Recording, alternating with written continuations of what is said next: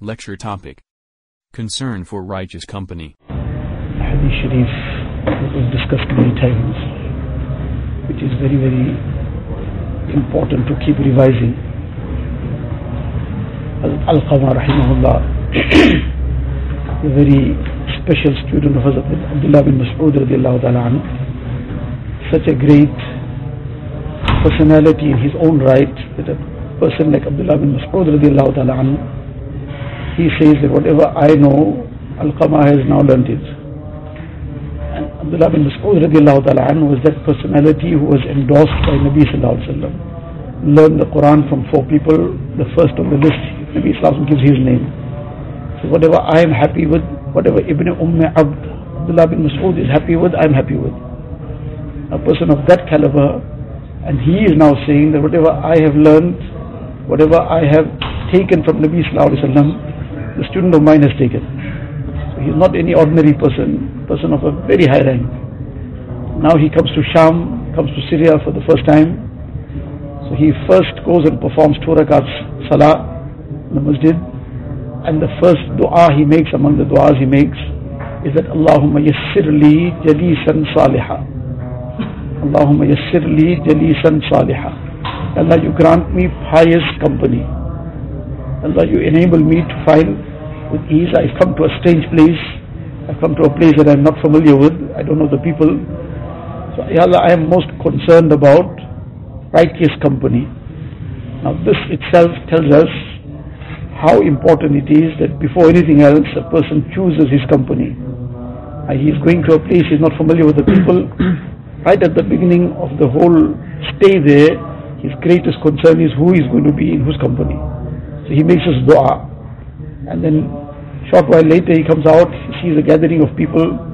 He sits somewhere, some person comes, he sees this is somebody very senior.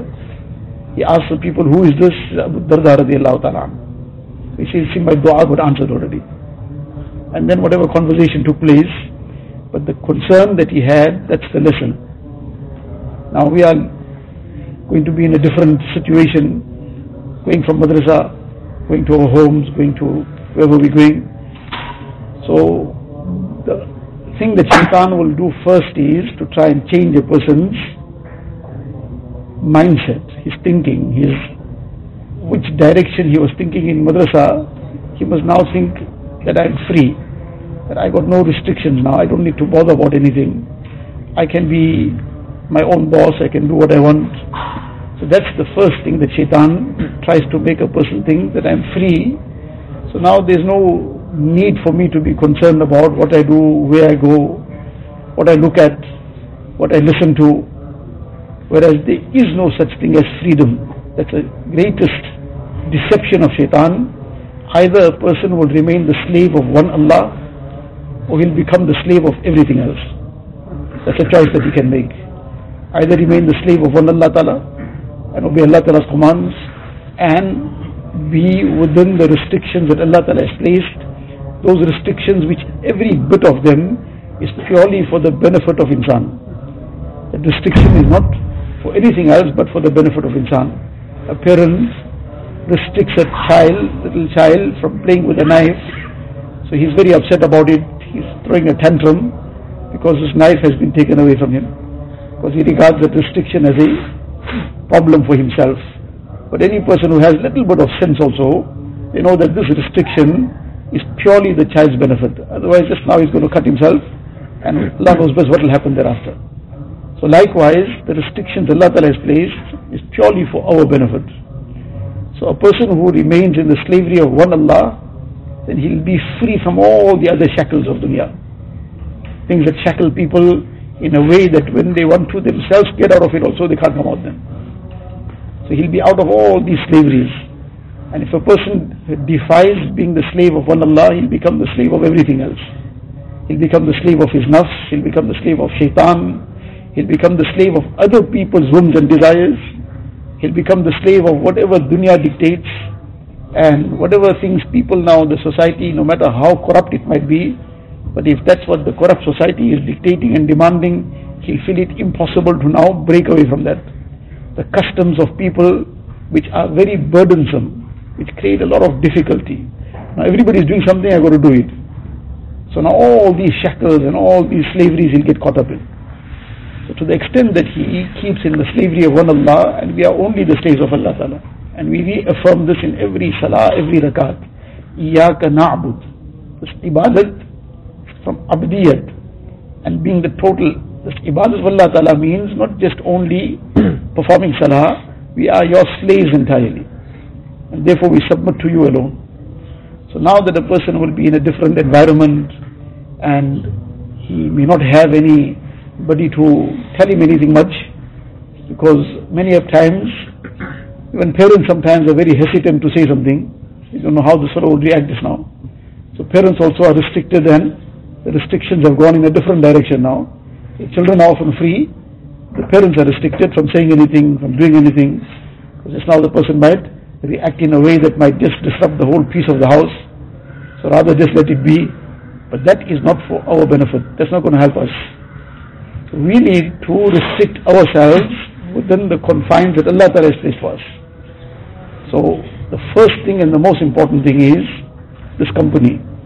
Company, and as mentioned many times, it's not confined to human company. The more dangerous company nowadays is all the device company. And the word is ajib also, it's device, the very word vice is inside it. That it is a gateway to almost every vice. A person who doesn't have that control over himself is not going to take anything much for him to fall in some vice. So therefore the safest and the best thing is not to come anywhere close to it. When there is a problem in something, and a person comes close to it, he's going to risk himself falling into it. So this is the very crucial thing that we have to now think carefully. Al-Qamar rahimahullah came to a new place, first he did now. Person of that caliber, but this was his concern. He didn't just make dua casually from his heart, he went and made 2 rakat salah also. He went and made 2 rakat salah, then made dua. Now we are going to be leaving for home. We were first to make 2 rakat salah, beg Allah Ta'ala's help. But whatever time of the day it might be, whether it is now, whether it is after everything is over, time to leave. But the point is that now it's preparation to leave.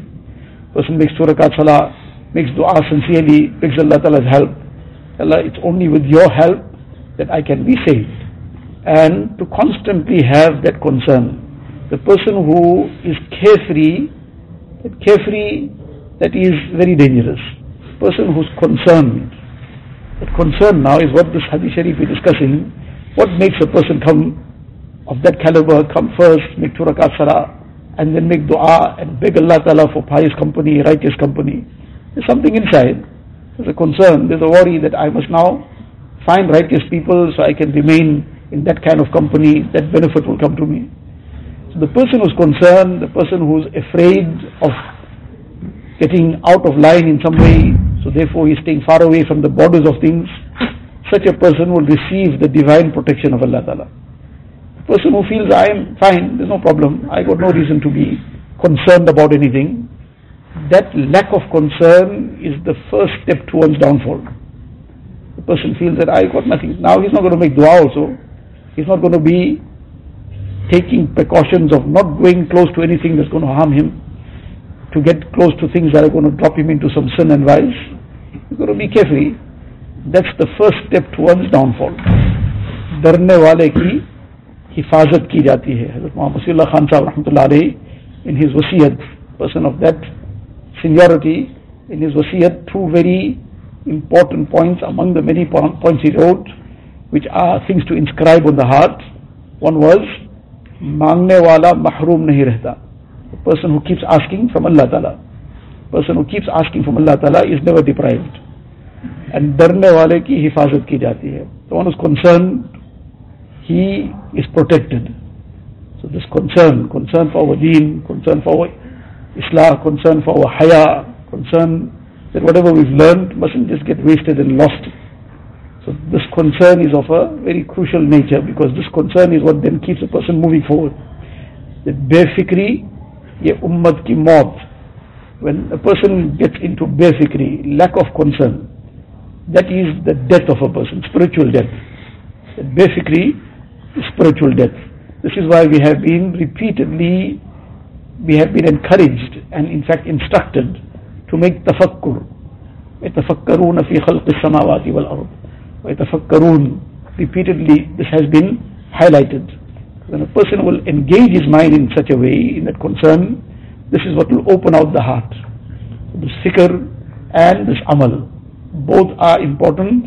The person who will be concerned, will take care, he will be taking steps to bring down the rahmat of Allah Ta'ala upon himself. Inshallah, he will gain that rahmat. Allah Ta'ala.